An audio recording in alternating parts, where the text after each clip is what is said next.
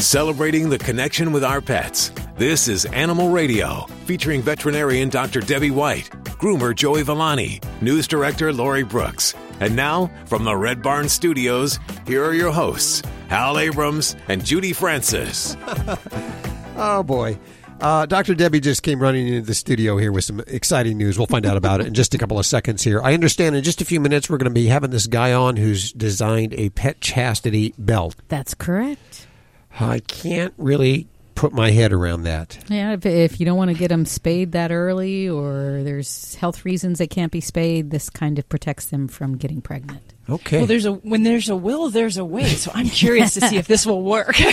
That's for sure. So now tell me about your news. You just came running in here with some exciting news just before we went on the air. Yeah, this goes down in the whole history of cool and interesting things that veterinarians get excited about. Yes. And so I saw a female dog today, and she actually, believe it or not, has a little bit of what we call a vestigial penis. So she appears to be a hermaphrodite. So it's a he-she dog? Well, it's a girl, and I don't know all the details of where she was spayed or how old and all that. But when I looked at her, she's having a lot of vaginal infections. I looked down there, and she's got about a half an inch long, what we'd call a vestigial penis. So her girl parts have actually enlarged.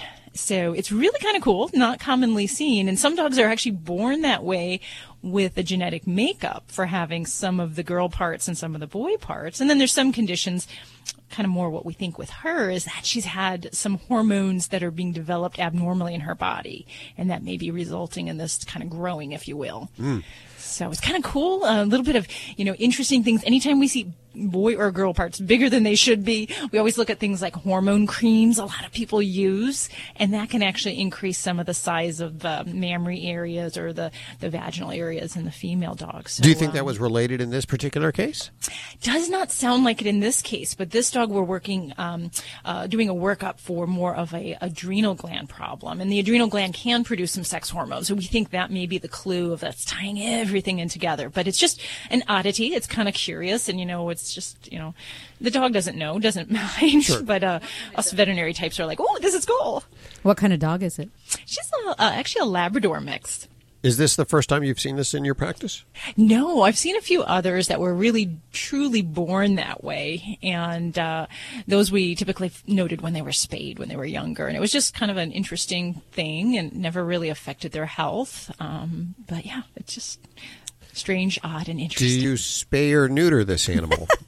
She is already spayed, so actually all of her reproductive parts are gone. So yeah, it's really a matter of getting her hormones under control by controlling the underlying problem, which we believe is Cushing's disease. So that's what we're hoping to figure out. Very strange, very bizarre. Is she young or old? She's about 7-8 years of age, so she's not really old. So it just developed, or she had this all along? Yeah, it seems like this just developed here in recent months. Nobody's ever noticed it before. She's not had problems before. So, some of that we may not know because nobody actually looked or saw anything sticking out of there that shouldn't have been there. So it's kind of... That is strange and bizarre. Yeah, well, thank you for sharing that with us. I appreciate it. You guys are like, why is that so cool? And I'm like, everyone around here is going, oh, my God, that's so cool. Dr. White's got a female dog with a pee-pee. You know what? I think that is cool. It is. I'd look at the pictures. I think it's curious. I'd be interested to see it. I thank you for sharing it with us, too, because we would have never heard. I did not know that existed, but apparently it does. Okay.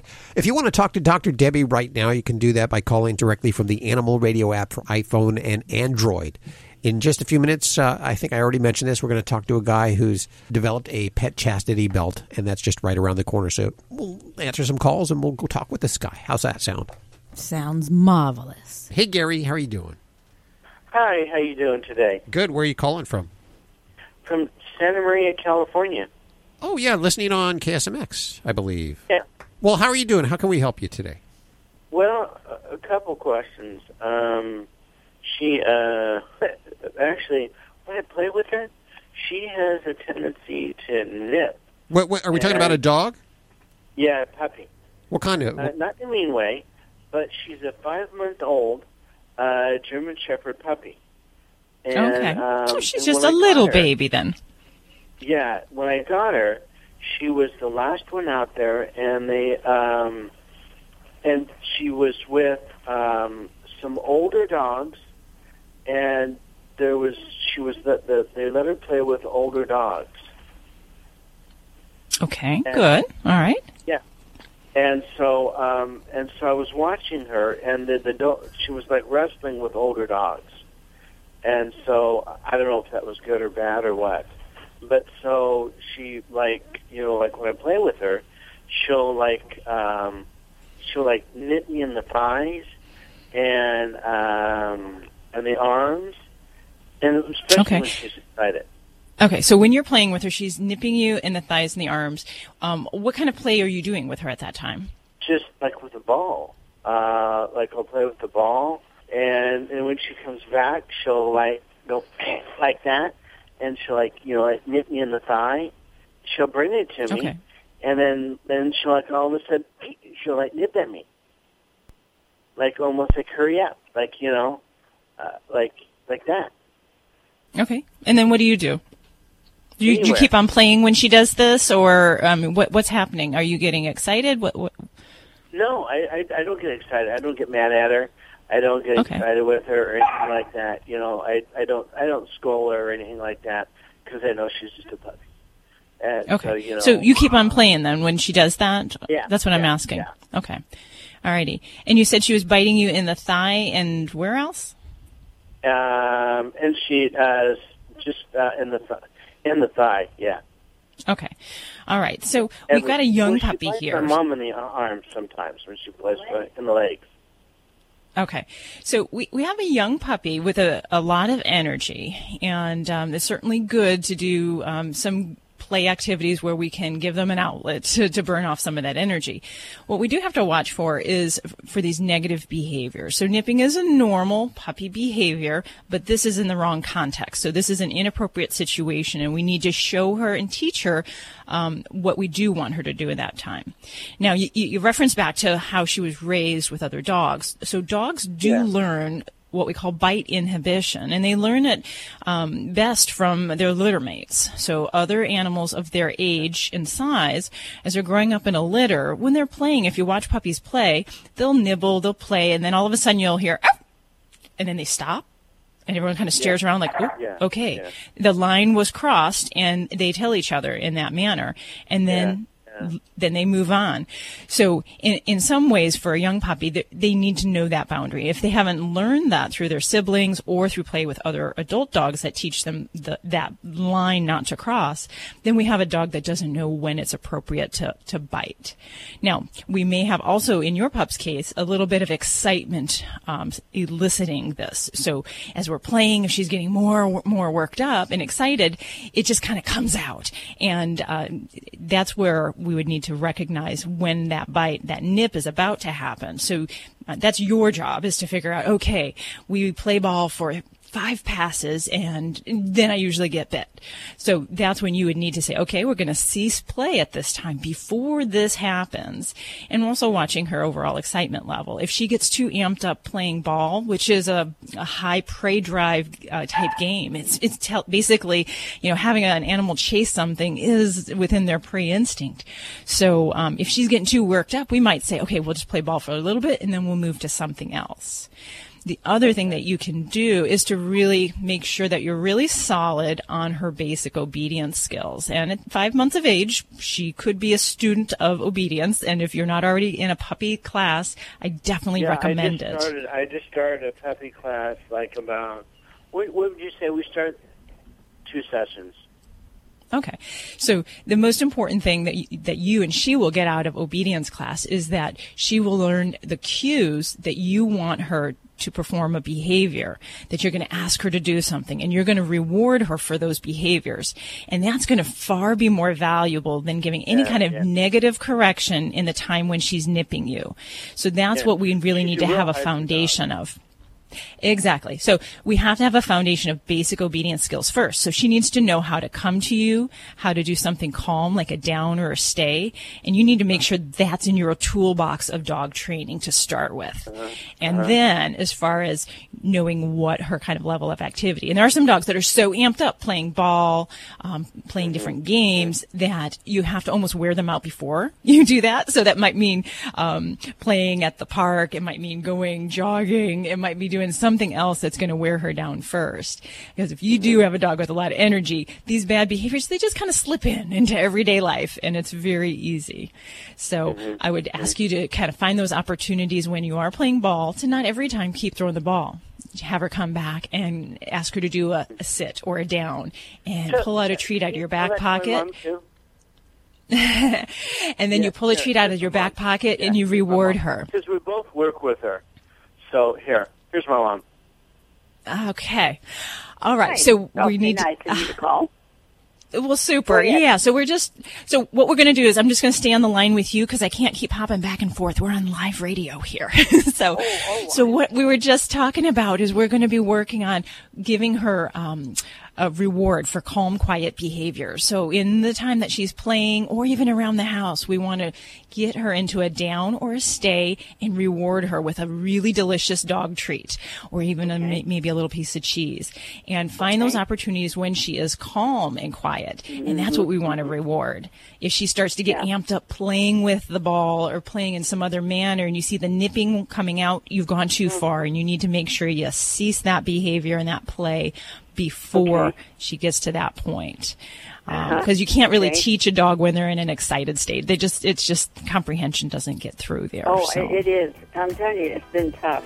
Nobody knows. I've had a lot of dogs, but this is tough. Hey, you're talking to people I've had a hyper dog. I've had 2 Labradors. So energy is not uncommon. What we need to do as pet parents is we need to find the outlets for them to expend that so it doesn't turn into an unwanted behavior. You're listening to Animal Radio. Call the Dream Team now with the free Animal Radio app for iPhone and Android.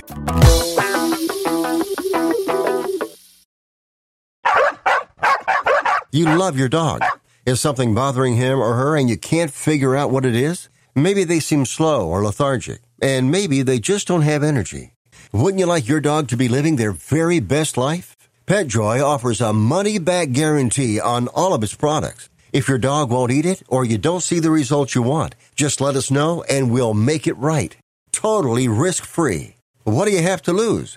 You can't buy PetJoy multivitamins in a store. The only way you can get them is through this unique radio offer. And if you call right now, learn how to get 2 bottles free with your order. Turn your dog's life around and make him or her a happy camper. Ain't that right, boy? He said call PetJoy right now. 800-451-1359. 800-451-1359. 800-451-1359. That's 800-451-1359. This portion of Animal Radio is brought to you by Red Barn. Your dog's favorite treat company is now in the kibble business with the first 5 ingredients featuring real animal protein. This meal is sure to satisfy your dog's carnivore cravings. Your dog loves meat, and Red Barn loves your dog. Visit redbarn.com and use the promo code Animal Radio for 10% off your purchase. Thanks, Red Barn, for underwriting Animal Radio.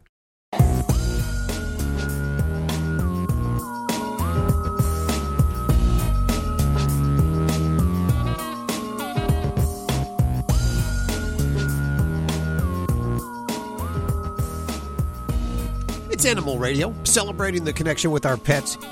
And as spring has definitely set in here, at least. Don't know about where you are, but summer's just around the corner. That means taking the animals out, having a lot of fun with them, too. Mm-hmm. And that may be camping with them. I love to take the dogs camping.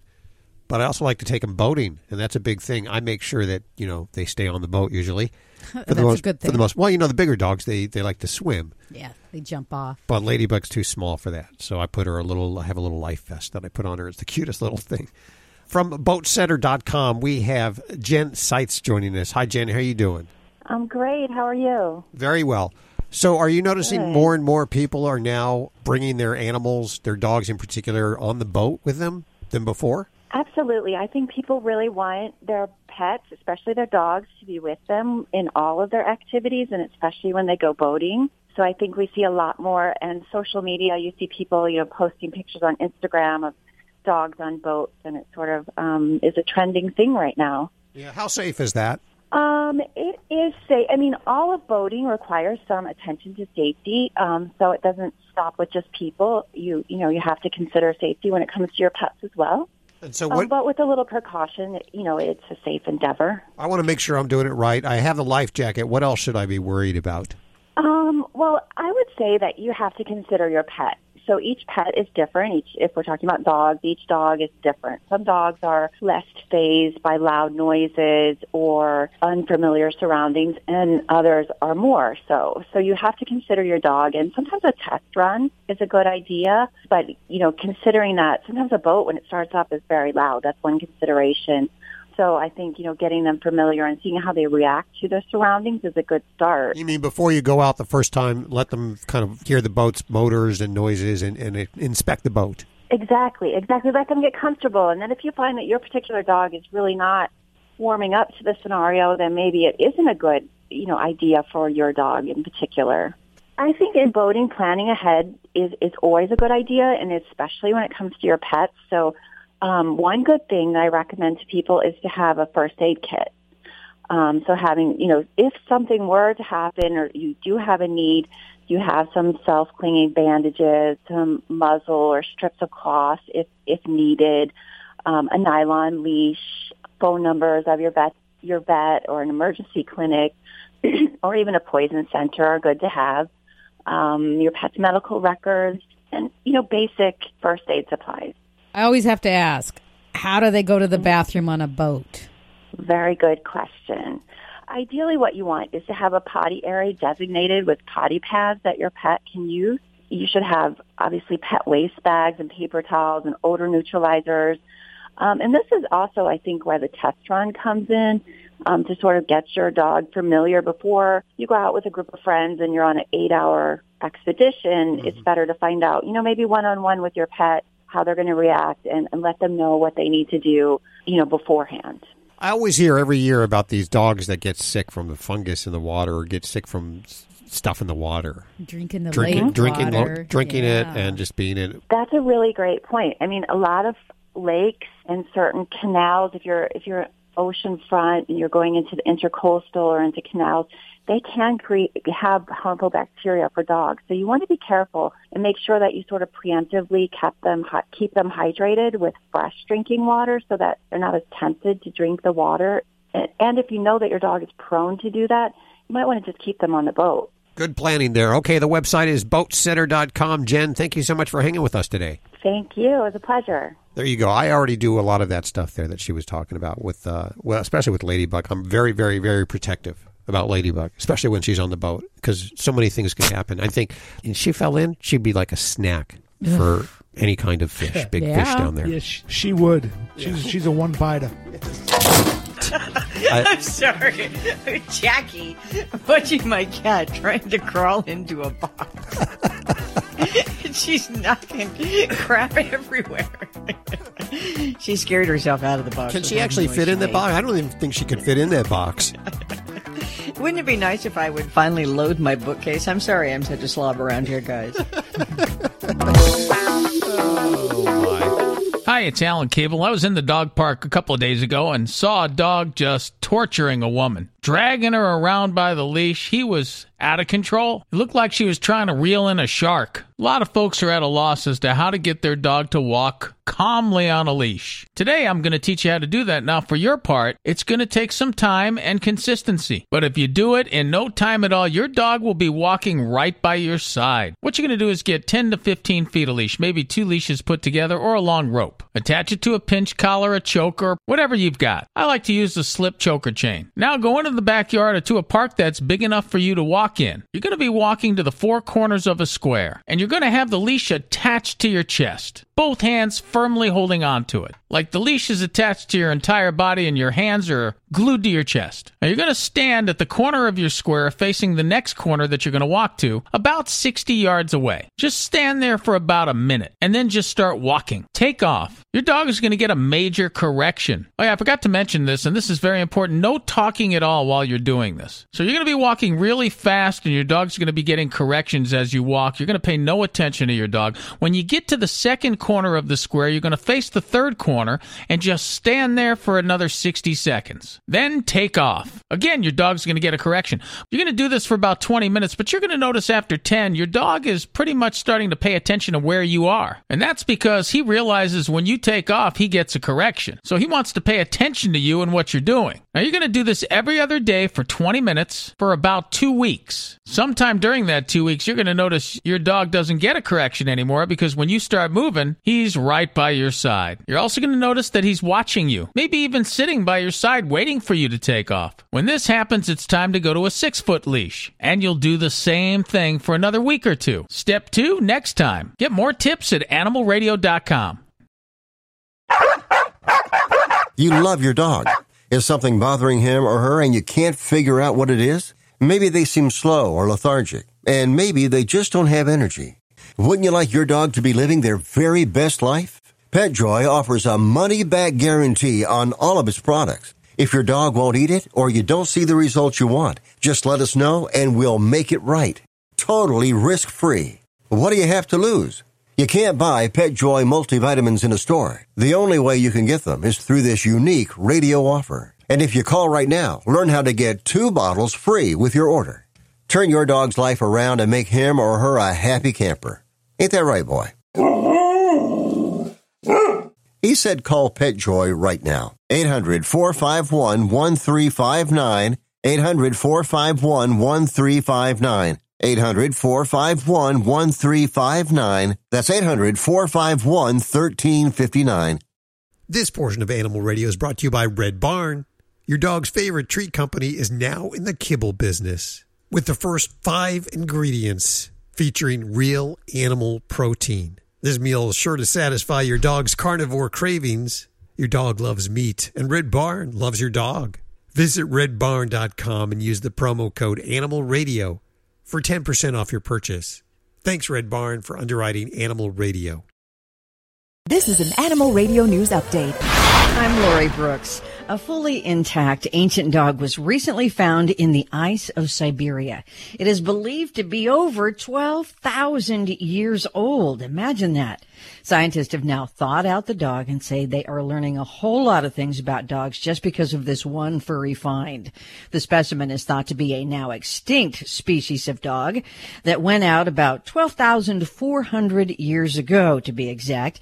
The dog was so well preserved in the ice that it still has a fully intact brain that they're studying. Scientists are hoping to better understand the history of man's best friend, and there's going to be an effort to see if there are any breeds that are alive now that have similar genetics, and even if that dog could possibly be brought back from extinction.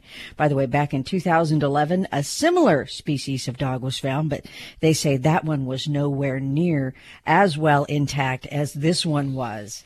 A Colorado woman is trying to get some crowdfunding going now to pay for permanent prosthetics for a baby goat that she's adopted. The goat had suffered from frostbite on its hind legs. The baby goat is able to walk on 4 legs now, though, thanks to the woman who made a pair of custom prosthetic legs out of PVC and some other things she just happened to have around her home.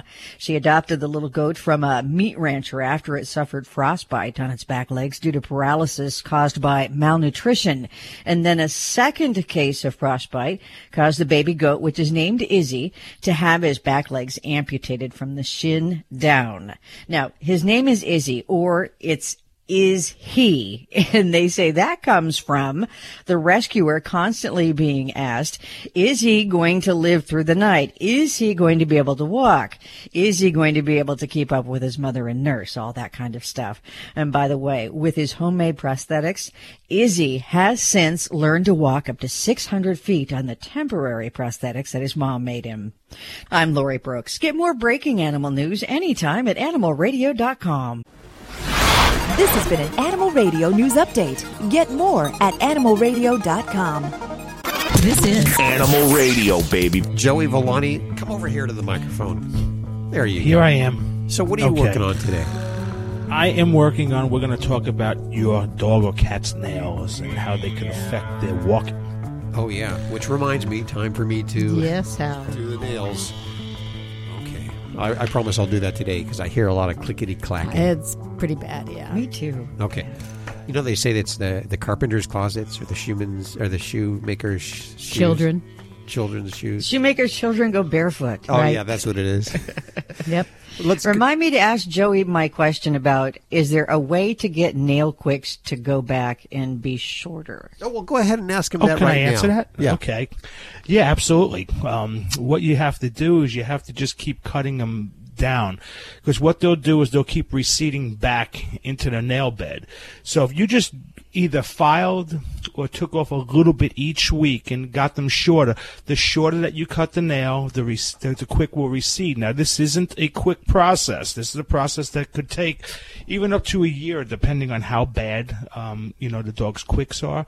But it does work. In the process of cutting it back, does that mean it's going to bleed every time? No, not necessarily. Okay. See, we try to, when it's all possible, not to make it bleed, unless it's a severe situation where you don't have a choice. But what you try to do is you cut the nail, and if you look at the center of the nail as you're cutting it, the beginning of the quick will start to peek through. If it's a white nail, it's pink. If it's a black nail, is a white outer circle and then a black center. Oh, really? And that's the beginning of the quick. Now, when you see that, it's what'll happen is the front part of it will die off, so it automatically will recede on its own. It'll just keep pulling back into the nail bed each and every time. You see. So you want to cut it short enough so that you see that. Absolutely, because if you don't cut it short enough, it'll never recede. It'll just continue to grow as the nail's growing. Thank you, Joey. Ladybug has one of those black nails that I always am fearful of cutting because I just don't know where the quick is. I can't find it on it. Yeah, but she only has one black nail. Some dogs have all black nails. Yeah, at least. That's hard. You can't see. Okay. Let's go to the phones for your calls. Toll free for Dr. Debbie or dog father Joey Villani. And don't forget you can ask your questions from the free Animal Radio app for iPhone and Android.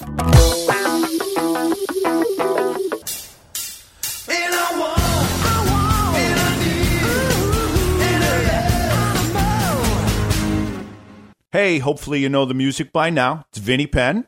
2 words for you. Pet obituaries. Where are they? Why aren't they? Now, I know some of you out there are probably thinking, Vin, there are. You can go online here. You can Google this, or they've always been here. I'm talking about in the mainstream newspaper of your town, the local newspaper.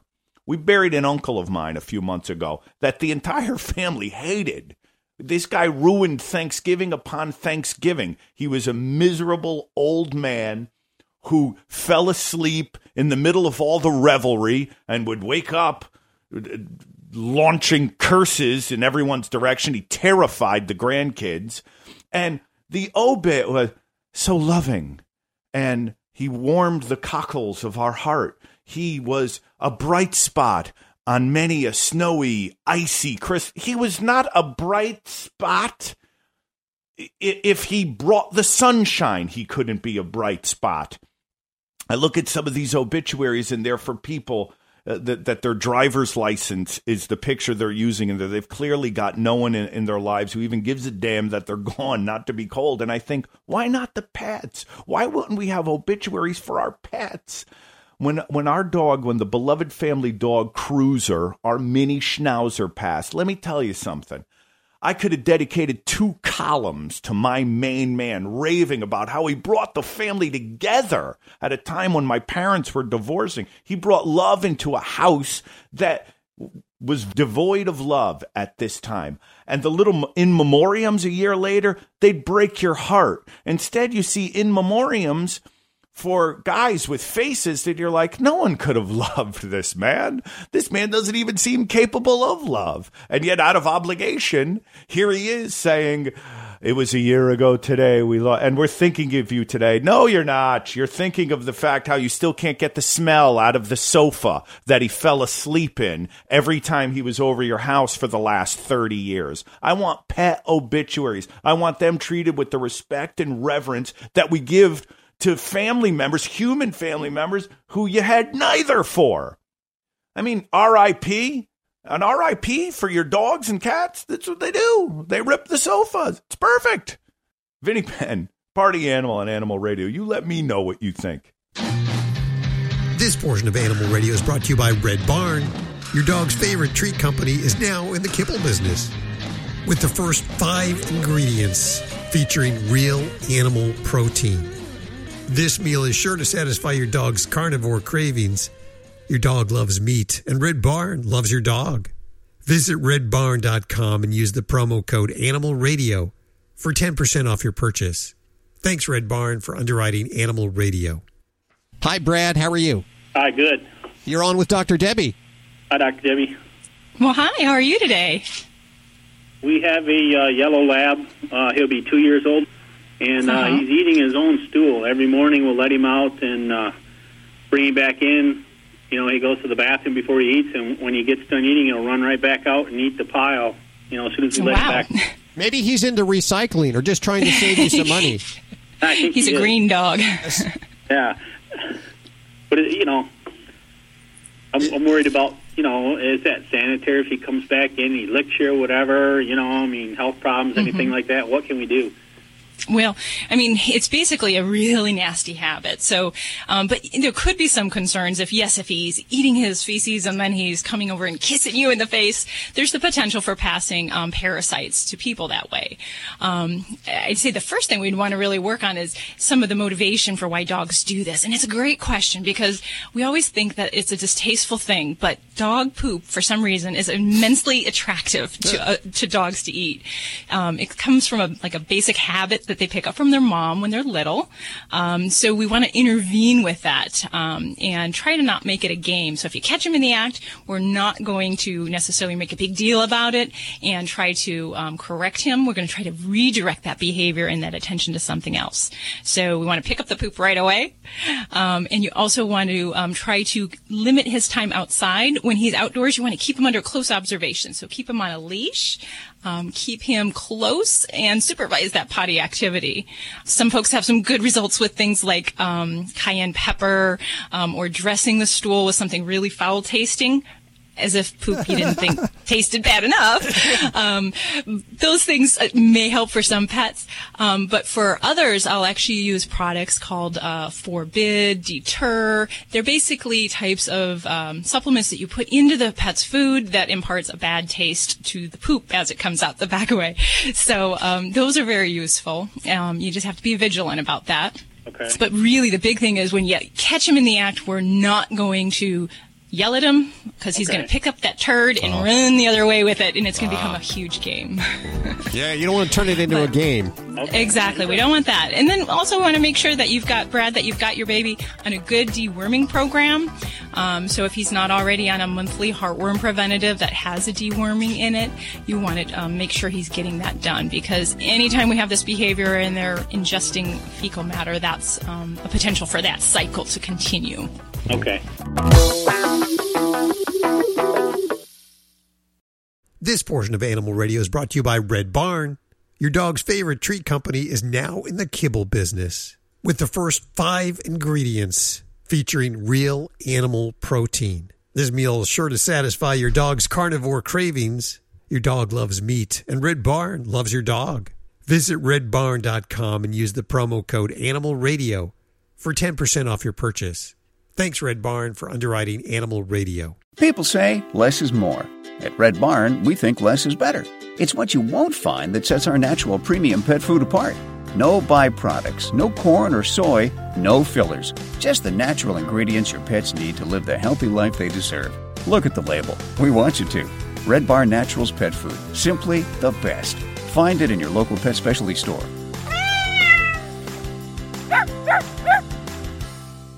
Hi, Wayne. I'm ready. Hi. How are you doing? Oh, okay. I was wondering if you guys can help me out. Okay, I have a household with 4 cats, and they're all female, and they are all spayed, and they're all adult. Okay. And one of the cats has a problem not using the litter box. At one time, we didn't have a problem, and this just developed over time, and we need to know how to get her to go back in the litter box. Okay, so tell me about your kitty toilet situation. What kind of environment do you have? Are there magazines? What do you mean? How many litter boxes? What kind of litter you use? We have 4 litter boxes. We have different types because we have different cats and different personalities. We have one that's enclosed, so if a cat wants privacy, they can have that. And that's in a room by itself. And then we have 3 litter boxes in a unused bathroom. 2 of them are like jumbo-sized. So we have 4 litter boxes total. And we use multi-cat cat litter. And that's a clumping litter? All right. And are your kitties indoors? Always indoors. Okay. And is there any one particular litter box that's the problem where this is happening, or does it happen at any site? At one time, she was using the litter boxes without a problem. In fact, and this may have introduced some confusion to her, a couple years ago, we tried to toilet train the cat. Okay. But she was the only one that was starting to make progress, and the other cats were not making any progress, and it was just too much to keep up with 4 cats. Okay. So we said, okay, we'll quit with the toilet training, and we'll just go with straight litter. You know, if we had less cats, we could do it. We noticed, I don't know, a couple months back that she would urinate in the box, and saw her literally finish urinating, jump out, go 1 foot away, and then defecate right on the floor by the litter box. Okay. Then it got to the point where now we're catching her not even urinating in the litter box. She's found a favorite site for that now. Okay. And where is she going right now for both her peeing and pooping? Well, for the pooping, she still goes in the same spot, not a foot away from the litter box. Okay. And for the peeing, she started going about 4 feet away into a sunken living room on the carpeting. Okay. All right. Now, this is going to be a very unusual situation because I'm going to kind of direct you down the path of diagnosis very quickly. With cats, there's usually a lot of different factors that affect their litter box use, and they can have a substrate preference or an aversion. They can have problems with the tidiness of the litter box. They can have pain that exhibited when they were in the litter pan and have problems with that memory. And then there's the multi-cat, the anxiety and aggression component of things. So get into the root of things. If I have a kitty that is doing their duty, especially if it's both peeing and pooping, close to the box but not in it, I'm going to gear my efforts on the litter box environment. To me, that screams either an aversion or there's a preference that we're not meeting to her satisfaction. So that kind of puts the behavioral, the anxiety-driven problems a little bit on the back burner. Not that it's impossible, but I'd say we really need to focus on this litter box environment. And when you did say that she was taking to the toilet training, you know, it is completely possible that could be her preference. But yes, so I would say that changing either the litter substrate, the litter type, or going back and providing the toilet training source for her is going to be very important. Yeah, definitely, especially with her doing this right outside of the box, that is a very big thing. And for kitties that are very fastidious and that are very particular about that litter pan, they too will usually go right outside the box, which is different than a marking behavior or seeking a preference to a different location. It's like they want to go, but they just can't do it. They just don't like it that much, Dad. So I just would rather really not use it. So I'll just go right here, and I'll try to do the best I can. Right. So, and I think you're doing fairly good with the number of litter boxes. Usually the general rule is 1 more box than the number of cats you have in the house. And at 4 boxes, you're doing a fairly good job of offering different sources, sites, and different variations and things. And just one other tip that I would say is that litter box size is very important, and you mentioned you have some jumbo size. With cats, we want that to be about 1.5 times the length of the kitty, so that we have ample room to turn around, because that can also create some aversions if it's not quite big enough. They don't have enough room, and most cats don't like the cover on the litter box. They really don't care about the privacy thing. They will go with us watching or what have you. So I usually just say take off all the covers on litter boxes if we're having issues. And then the other things you might look at, litter box location sometimes to us is very routine. We put them in laundry rooms, bathrooms, but sometimes the little things can be annoying to cats. The vibration of the sounds of your wash machine, something that falls off a shelf and hits a cat when they had a litter pan problem. I had a client who that happened to. A laundry bucket fell on the cat's head and they didn't want to go back to that room to urinate. Dogs barking, children, things like that. I think there's hope there, Wayne, but you might have to pull out that old toilet setup for your baby. Wow. So your suggestion is probably the toilet site. I'd say, yeah, Can I get especially if that. Something I did a little research online before I thought about calling you guys. I heard that if you put them like in a cage where they didn't have much room, except for the litter pan, food, water, and a place to sleep, that they have to go in the box, and then you start giving them more and more room. What do you think of that approach? I think that's a useful approach if we're having usually more of a marking behavior, something that's territorial in nature. And that might work for the short term because she's got no other solution. But if she still has that innate preference, when you get back to that, you still may run into a problem when you start to give her more access and more opportunity. So yeah, that therapy and behavioral medicines are really more used for when there's an anxiety or more of a territorial issue. I'm curious about teaching your cat to use the toilet, and I guess that'd be a good thing, except in the middle of the night if you put the toilet seat down when you came in or something. I mean, that I already have enough trouble with my wife telling you where to put that toilet seat, you know?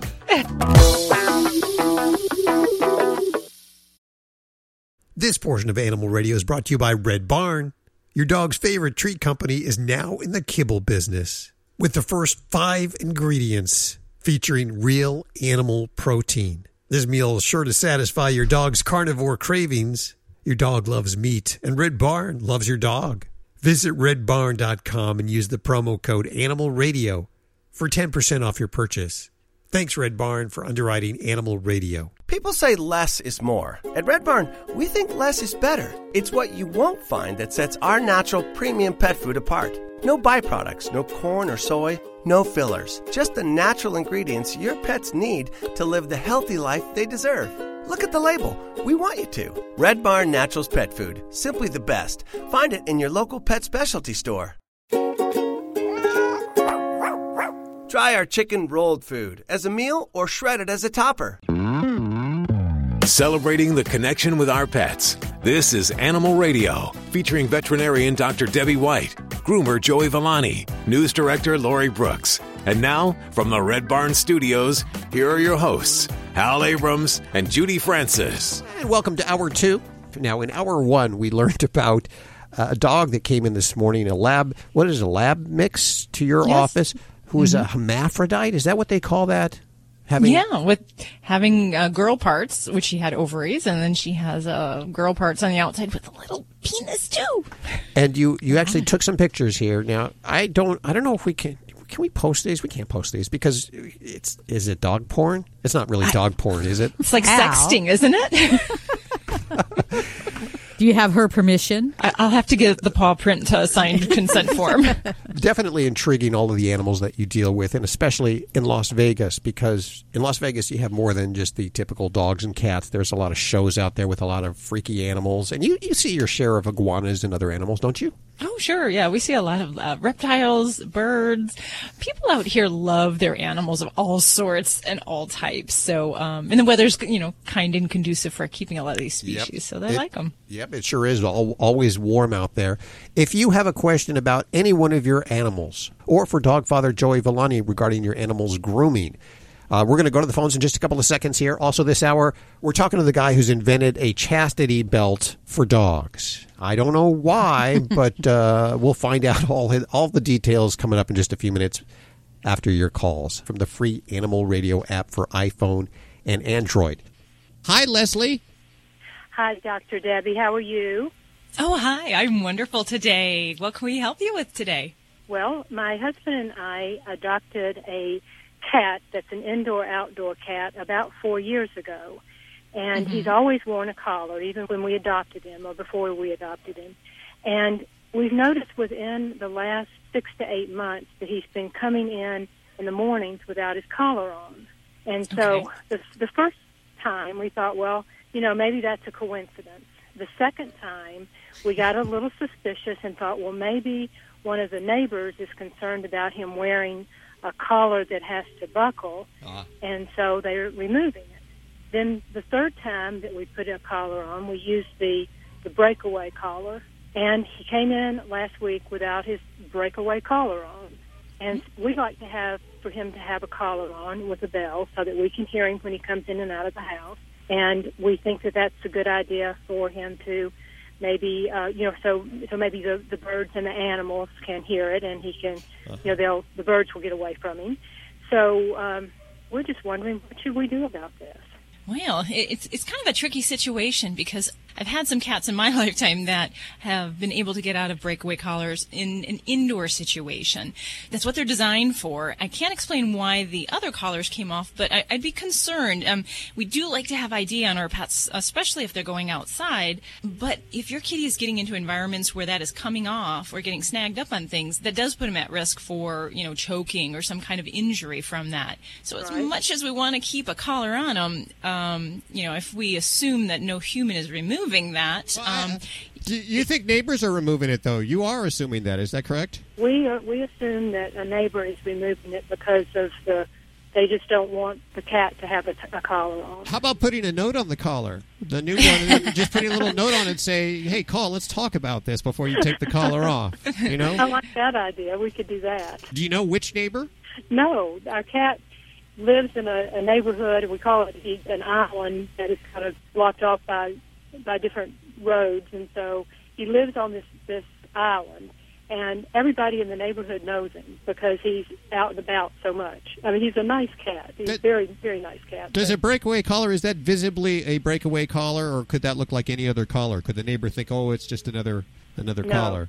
No, it looks different. It's definitely a breakaway. You can see that it has a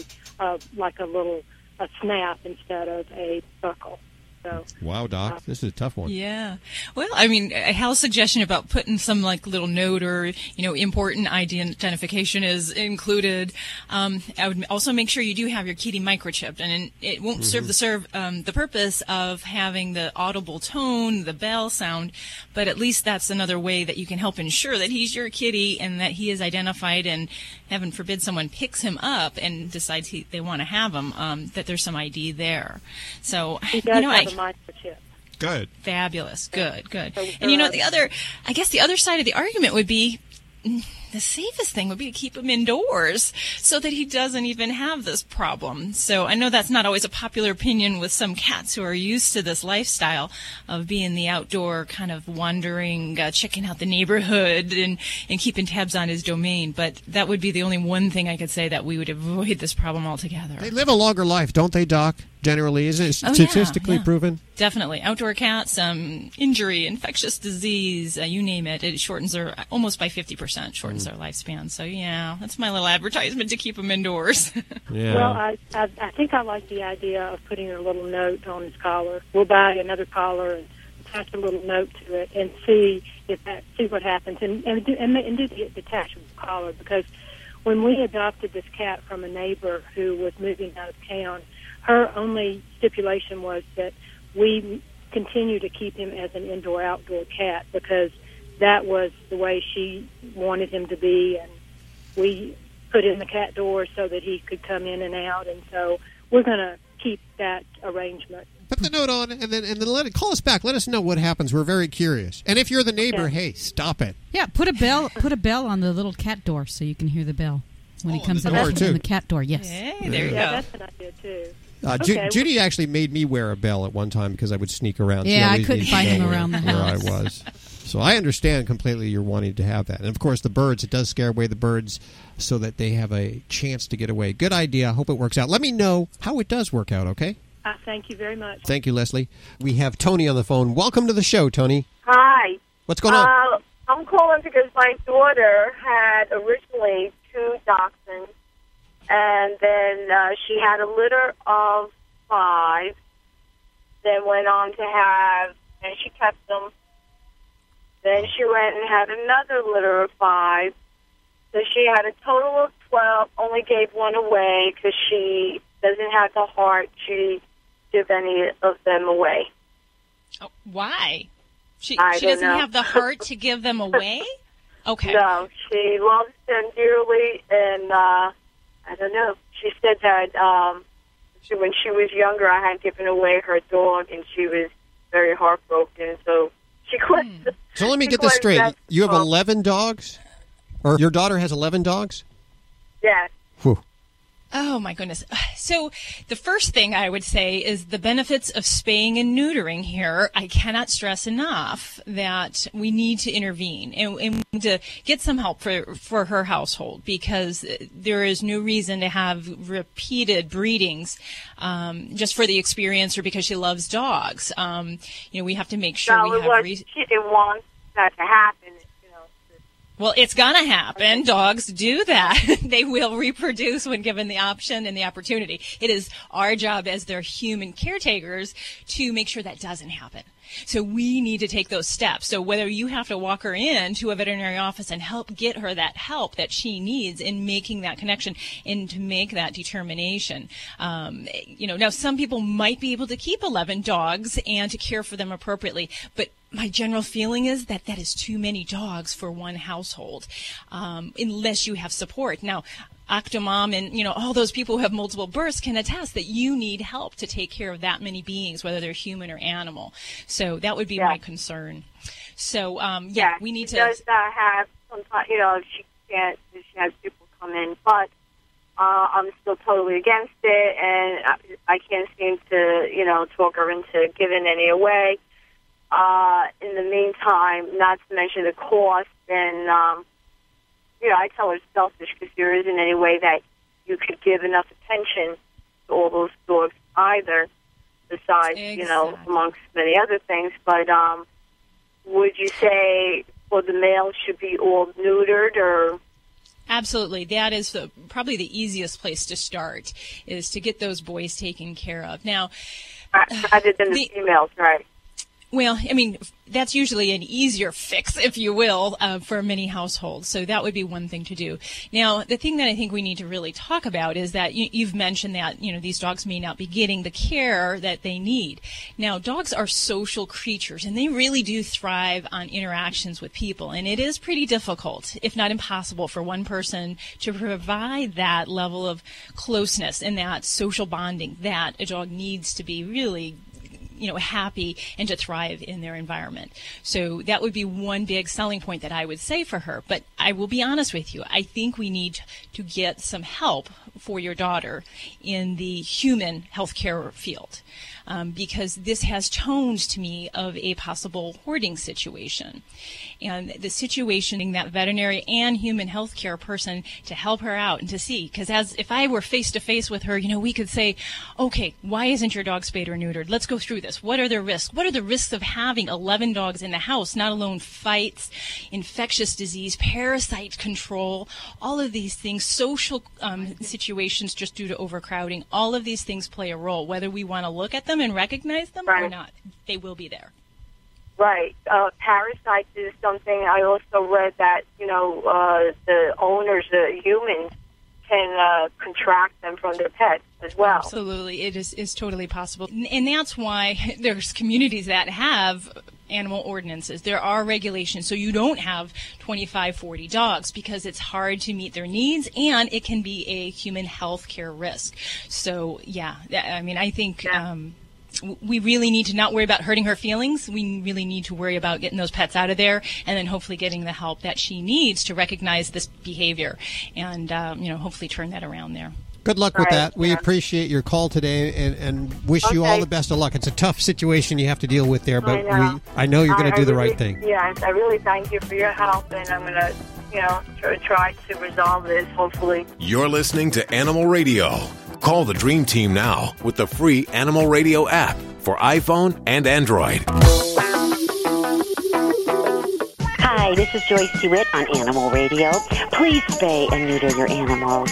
Thank you. This portion of Animal Radio is brought to you by Red Barn. Your dog's favorite treat company is now in the kibble business with the first 5 ingredients featuring real animal protein. This meal is sure to satisfy your dog's carnivore cravings. Your dog loves meat, and Red Barn loves your dog. Visit redbarn.com and use the promo code ANIMALRADIO for 10% off your purchase. Thanks, Red Barn, for underwriting Animal Radio. All of us here at Fido Friendly Magazine can't wait to get on the road again with our favorite Fido. We know that it's just not a vacation without our furry companions by our side. Start daydreaming now and visit FidoFriendly.com to scout out places near and far so you will be ready for your next adventure once it's safe to travel. That's FidoFriendly.com. Until then, stay safe and leave no dog behind. You're listening to Animal Radio. If you missed any part of today's show, visit us at animalradio.com or download the Animal Radio app for iPhone and Android. What is that, the funky chicken that you're doing there? That's old school. Hey, I learned that in the 5th grade. It's Animal Radio, celebrating the connection with our pets. This next gentleman, this is his second appearance on Animal Radio. We welcome back to the airwaves inventor Dexter Blanche. He's the president of Highly Favored Creations. And what do you guys make over there, Dexter? We make a dog chastity belt. It's the Pet Anti-Breeding System, PAB. A dog chastity belt, the anti-breeding system called PABS. Yes, sir. Which stands for Pet Anti-Breeding System, right? I'm just guessing. Yes, sir. Well, now tell us, what made you feel there was a need for a chastity belt for pets? Well, there's a lot of accidental and unwanted breeding that was happening at the time that I first invented the product. And being a handler and a trainer myself, there's issues associated with a female coming in season. And if you're training her or working her, she has to be isolated, which I found that very unfair and cruel to her. And it also distracted the males to where they didn't have their mind on being trained or handled at all. Here recently, new scientific findings beginning to come out saying that we're spaying and neutering too young. And this product fits great against a juvenile spaying, not allowing hormones and growth plates to grow out, which is causing debilitating issues as they grow older. Now, that's a debatable point on certain different things. So there are some concerns with early spay neutering, but by the far majority of animals, it helps to prevent unwanted pregnancies, pets being hit by cars, lost. So we can't say that spaying and neutering is a bad thing. By all means, it can save lives. But there are certain animals where we really talk and counsel a pet owner about when's the right time for that pet's needs, for their uses, and their potential lifetime risk for various diseases. So we can't oversimplify this. How does this whole thing work? I'm just trying to get my head around it. It obviously straps on, and it's like Dr. Debbie said earlier, where there's a will, there's a way. It's a rear end harness made out of polypropylene strap that's very durable, and it has a mesh covering over the female's vulva area. She can defecate over the top of it, and she can urinate through the mesh to never have to be taken off and be exposed to being bred if you don't want her to. It comes with a pocket for a sanitary pad for the bleeding during the early stages of the heat cycle to protect flooring and furniture, maybe your car seat, if you want to give her a ride. So that it's an 8-point buckle system, basically, that keeps her rear end and her vulva covered. And this is just for dogs? It's just for dogs right now. We've had inquiries as far as Istanbul, Turkey, about for camels. So I told him if he would send me his camel, I would send it back with the chastity belt on. Where are you located? I'm in Shreveport, Louisiana. Shreveport. Yes, sir. I love Shreveport. I've been through there several times. Now, tell me, last time we talked to you, which I believe was in 2010, that was about 6 years ago, you had mentioned you were going to be working on a dog bra at that time. Do you remember that? That's what you said. I did say that, and I do remember it. And that was for females that you want to show maybe that had puppies or something, and you could, after she weaned the puppies, you could hurry up and help draw them up. But this has been so overwhelming from selling product all over the world. This is a very specialty niche market.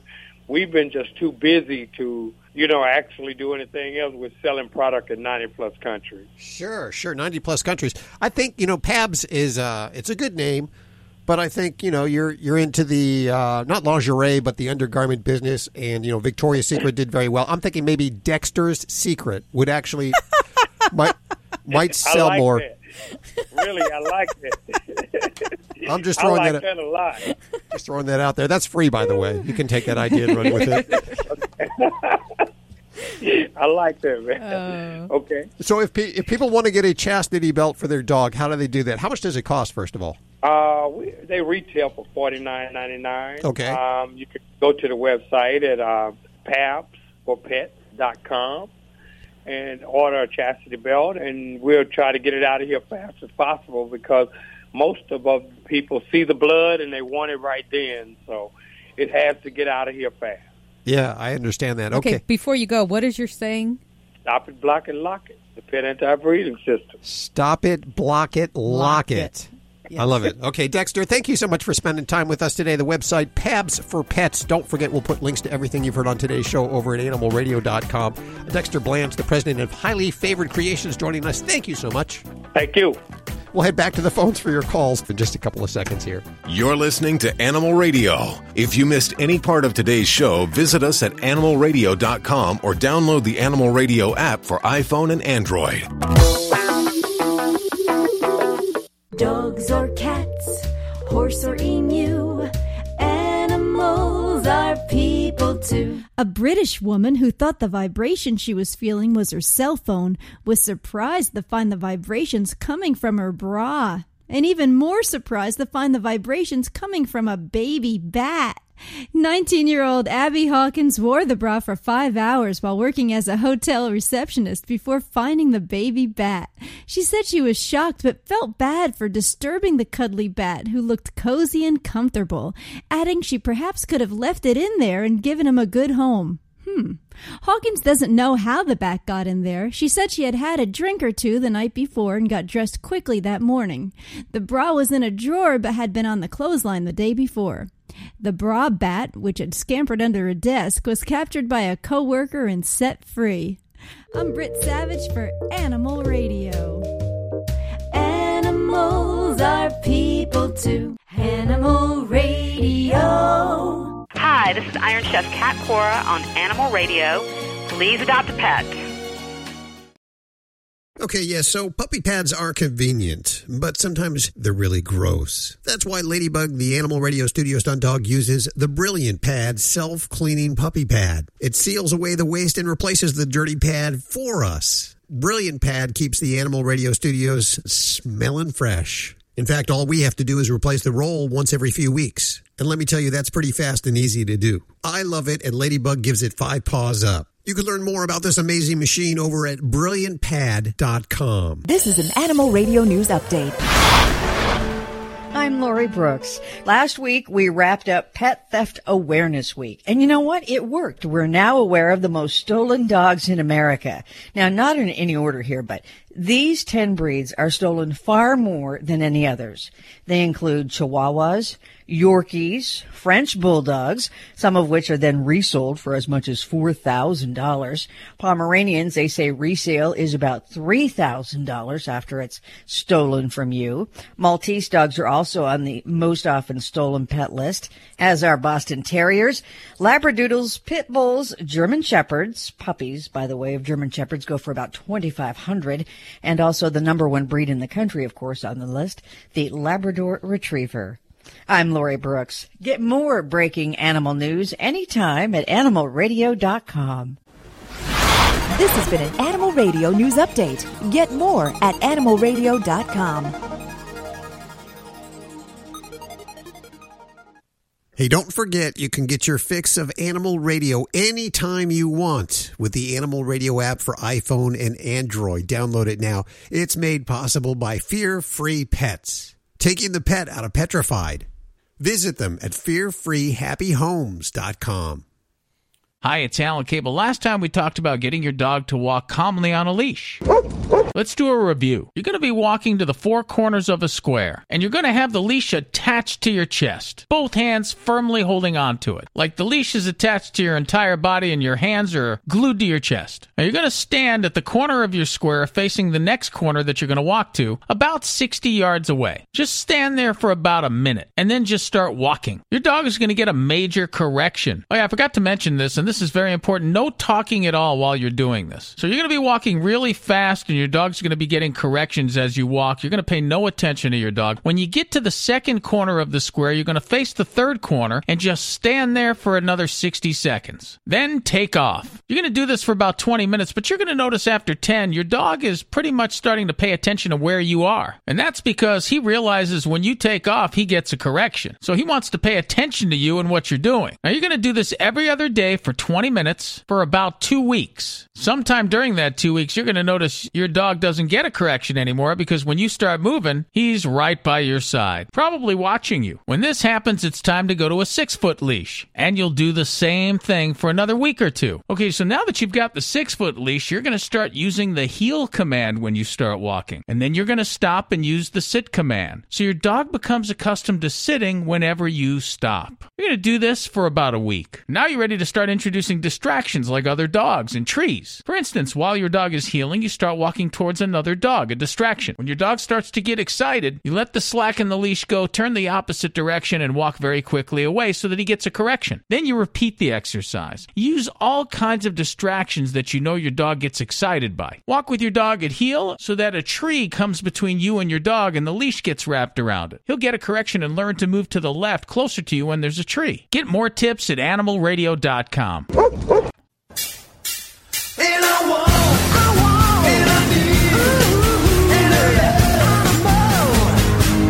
Hey, it's Vinny Penn on Animal Radio, coming to you with the Party Animal segment. I know I'm way late in this one, but I still can't get over it. Seeing in the news a ways back, a big story going on about people who are leaving everything to their pets. The new movement. In their wills, they were leaving everything to their pets. And is that allowable? Should you be able to do it? Or maybe it was a local story to my neck of the woods, Connecticut, but I don't think so. But if it is new to you, or if you do know it, what are your thoughts on this, leaving everything to your pet? On the one hand, the miserable, bitter 41-year-old me loves it because it's like you're sticking it to your brother, you're sticking it to your sister, you're sticking it to your spouse. Like, I hereby leave everything to Rover. So take that, my 22-year-old beagle gets everything. You get nothing. But then there's another part of me that's keenly aware of the fact that that the people who are leaving everything to their pets are like in love with the dog and just want the world to know how much they love them. And can the dog comprehend the real estate market, how much he can get for the house? I mean, is the dog going to put the house for sale and stand out in front? And would he be able to throw an open house? I don't know. Where does it go from there? Then again, I mean, what other pets are you leaving everything to? Are you leaving it to the cat? I mean, cats are territorial as it is. I got a gut feeling cats, they're sharp creatures. They'll know, like, this is mine. So when that pissed off sibling comes in and decides to ignore the wishes of the deceased, everybody's got a sibling who ignores the wishes of the deceased, especially when it's a parent, and they come in and say, screw that. You know, this was mommy's and I'm taking it even though she left it to you. That cat is going to drop on her back from the ceiling like a ninja, never let her out of the house with grandma's necklace. Leaving everything to your pet? You left leave your brain to your pet. Donate your organs. Well, then again, anybody who's going to do that, what good is that brain? Vinny Penn, Party Animal on Animal Radio. You're listening to Animal Radio. Call the Dream Team now with the free Animal Radio app for iPhone and Android.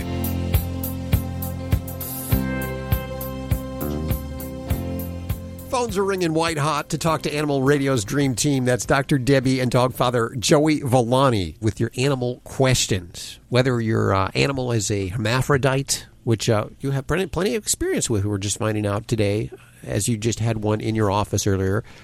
Quite an interesting picture there. I don't know if we want to share the picture, but yeah. It's odd, it's peculiar, but I think it'll get people talking like, this really happens in animals? Yes, it does. Yeah. Is it frequent or? It's not very frequent, no. Is this the first time it's a rarity for you? No, I've seen other ones in my years of practice. So how many years was that? Something like that. Hey, Bertha, welcome to Animal Radio. Thank you. I have Dr. Debbie right here. What's going on with your pet? Daisy has fleas. She picked them up. She picked them up over the winter, and I just can't. I'm at my wit's end. I can't get rid of them. All right, where are you at? What part of the country? We're in northern Wisconsin. Okay. Hey, I was just up in that area, up in the Crivets area. Oh, okay. We're a little further north than that. We're right up by Lake Superior. Oh, wonderful. Yeah, I had a great time with those cheese curds and beer, of course. Yeah. So fleas. Okay. So are you battling that with any kind of products? She's on Frontline Plus. Okay. And are you having any success or any issues with that? Well, what happened is we spent the winter in southern Texas where it was warm, and she picked them up there, and I started her on Frontline there, and we thought she was flea-free when we came home, and then they just reappeared. I took her to the vet, to my vet here at home, and they gave me some new Frontline and told me to go home and use it. But that's been 2 months now, and she's still. I comb fleas off her every day. Okay. Yeah, and there's definitely some talk out in the veterinary world, and a lot of different sides will debate whether or not we're seeing any particular resistance of fleas to some of the common flea and tick products out there. So, again, there's some debate out there. But for any pet, I see that if we're using flea control products, and we're very comfortable that that's being used appropriately, meaning on the right time, frequency, and we're sure that the pet is getting the medication appropriately. If we're still seeing fleas after 2 months, for me, I think it's time to look at another product.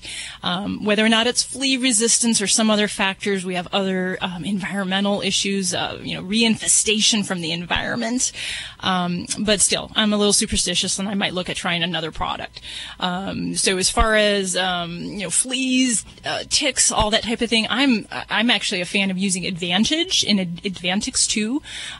Same kind of topical type thing. You might give that a whirl, see if that gives your pet a little bit more relief. Really, it's just kind of a matter of making sure that you're also staying up with things like the flea combing, vacuuming that environment, and being very diligent and making sure we're treating all the pets in the household, so that if you've got any cats, rabbits, ferrets, that we need to make sure we're treating anyone that might be a reservoir for the fleas inside the home. And this doesn't mean, sorry, that's my puppy trying to play with my microphone. Hazard of the job here with a puppy on my lap. But yeah, so we want to make sure we do treat everybody in the household there. Okay, we have no other pets, and I have been vacuuming and washing the bedding because she jumps up on the bed and sleeps with us, and yeah, it's frustrating. It's a battle. And, that's why I thank the Lord that I live in Las Vegas, because we have very few fleas. Because we know one flea could actually lead up to 600 offspring within just 1 month's time. So they really have this ability to just exponentially reproduce in the environment. And they're tough little boogers. They can jump 100 times their height. So, 8 to 10 feet off the pet is very easy and doable in their environment. So, we're battling some really tough little critters. It's kind of like the cockroaches in like the big cities, you can't get rid of them. But you might try some of those other products and see if that does you some better good. Okay. All right. Okay. Thank you so much, Bertha, and good luck with those fleas. And then have some curds for me. I'm missing them already. I'll do that. Thank you. Hi, this is Dean Koontz on Animal Radio. Please spay and neuter your pets.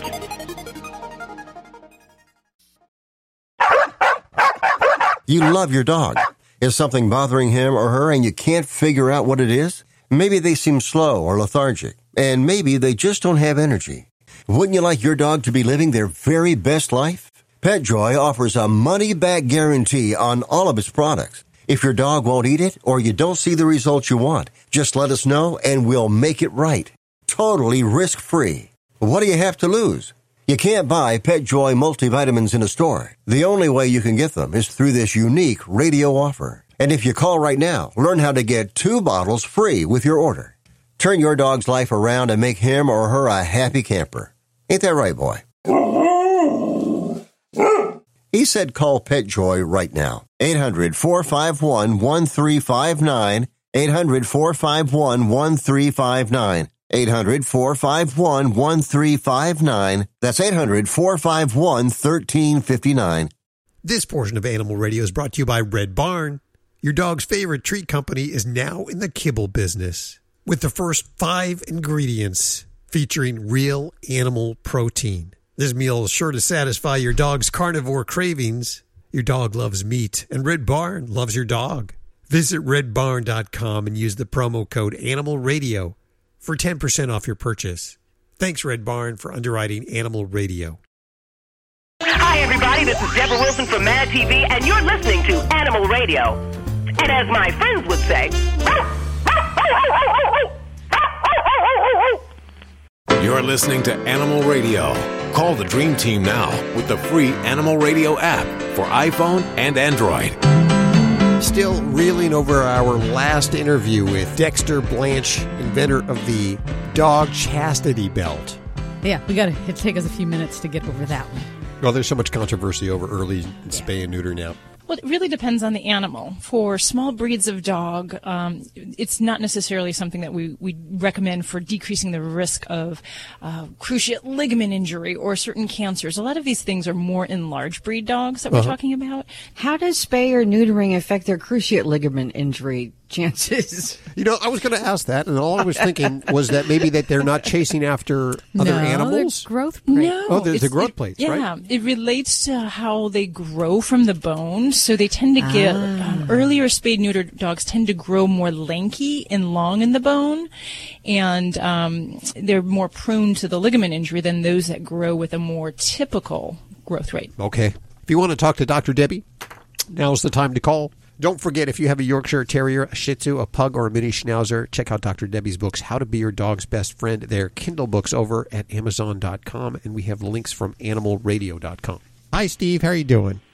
Hey, Hal. I'm doing good. And before we go to talk to Dr. Debbie, I got a little thing for Joey. Okay, Joey.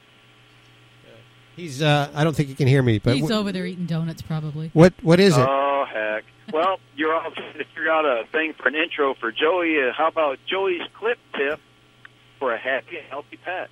Joey's clip tip. I like it. Joey's clip tip. You can always do it. Hey, it's time for Joey's clip tip for the healthy and happy pet. Steve, was that your Italian accent? Well, I'm not. I'm Hungarian, Irish, and Cherokee, so there's no Italian in me. Okay, Guido, make sure that Joey hears that tip there from Steve. Steve, how can we help you today? Well, now that you've helped us. Well, my Boston Terrier, I was going to talk to Dr. Debbie. I wanted to ask about, he keeps picking up his left rear leg every once in a while, like it's hurting him. But I have gone and I've looked at it, manipulated his little foot, and it doesn't seem to bother him. And I felt up his leg, and like when you get to the knee, instead of being nice and even going around at times, you can actually run your fingers around, and then there's an indentation. I'm just wondering if that might be a dislocated knee at any point in time. It might slip back and forth. Gosh, Steve, you are so good, man. I'm going to give you your instant veterinary degree here because you're very close to diagnosing this. From what you're describing, what I'm really think of in small breed dogs, when we have problems in the back leg where they kind of have that intermittent lameness where they kind of pick up their leg and almost skip on it and then put it back down, what I really think about is a luxating kneecap or a luxating patella. And you might actually feel an indentation where that kneecap should be when it pops out of place. So yeah, if you're feeling that, in some dogs that can be a very subtle thing. In others, it's a smack in the face. It's very obvious. But, if your pet is actually having some limping related to this, then I would encourage you to get a good checkup and maybe some x-rays, because with luxating patellas, in some cases, we'll go with medications. And in other cases, really surgery would be very important to help prevent the onset of advanced arthritis and even deformation of that leg. But yeah, that's another thing. That was another thing I was going to ask you, because I can actually notice when I'm walking behind him that his little left foot will pigeon toe in. And what you're describing is already kind of into the upper grades of a possible kneecap luxation. When that happens, the forces on the kneecap are kind of pulling things inward, so the lower part of the leg can rotate and actually become deformed. So it's not too late to intervene if you're seeing that, but it would warrant definitely to have that looked at. For milder cases, like I said, some things like joint supplements, rest, weight management, arthritis medicines, things like that. But otherwise, surgery is actually very useful for a certain population of dogs and can make them very comfortable afterwards. So, yeah, I would definitely get it. He's like 2.5. He's not overweight. He's got a really good form to him. And it doesn't seem, he doesn't whimper or nothing. And just like when I was messing with it, it doesn't seem to hurt him. And I'm hoping it's something that doesn't need surgery. Yeah, well, certainly I would hope so, too. Now, the interesting thing, and I always will point this out, is we always, as humans, expect our dogs to cry when their legs hurt them. And they're just not going to do that unless you've really got a broken leg or something really over-the-top painful. But for pets with chronic arthritis or chronic orthopedic problems, you're not going to have a dog vocalizing about that problem. If you see any abnormal movement, any limping or change in the way they move, that's your sign. That is the sign that something is not right. So don't hold out for the crying, or you're going to miss a very important part where he is painful, but in a milder case. So. See, animals are so much smarter, and they don't cry, and they handle things so much more maturely than any human would. Well, it's nature, because in the wild, they couldn't show weakness because then they would be preyed upon. I learned so much on this show. Okay, the dogs want to get out for their walks. I've noticed they're all clawing at me right now to get outside. So we're going to take them out. Nap.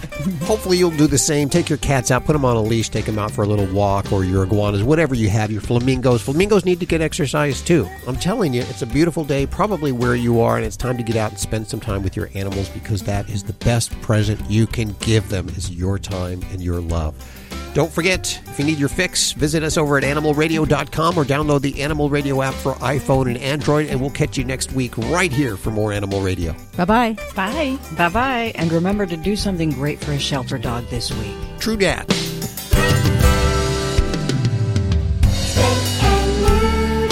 Always adopt, don't declaw.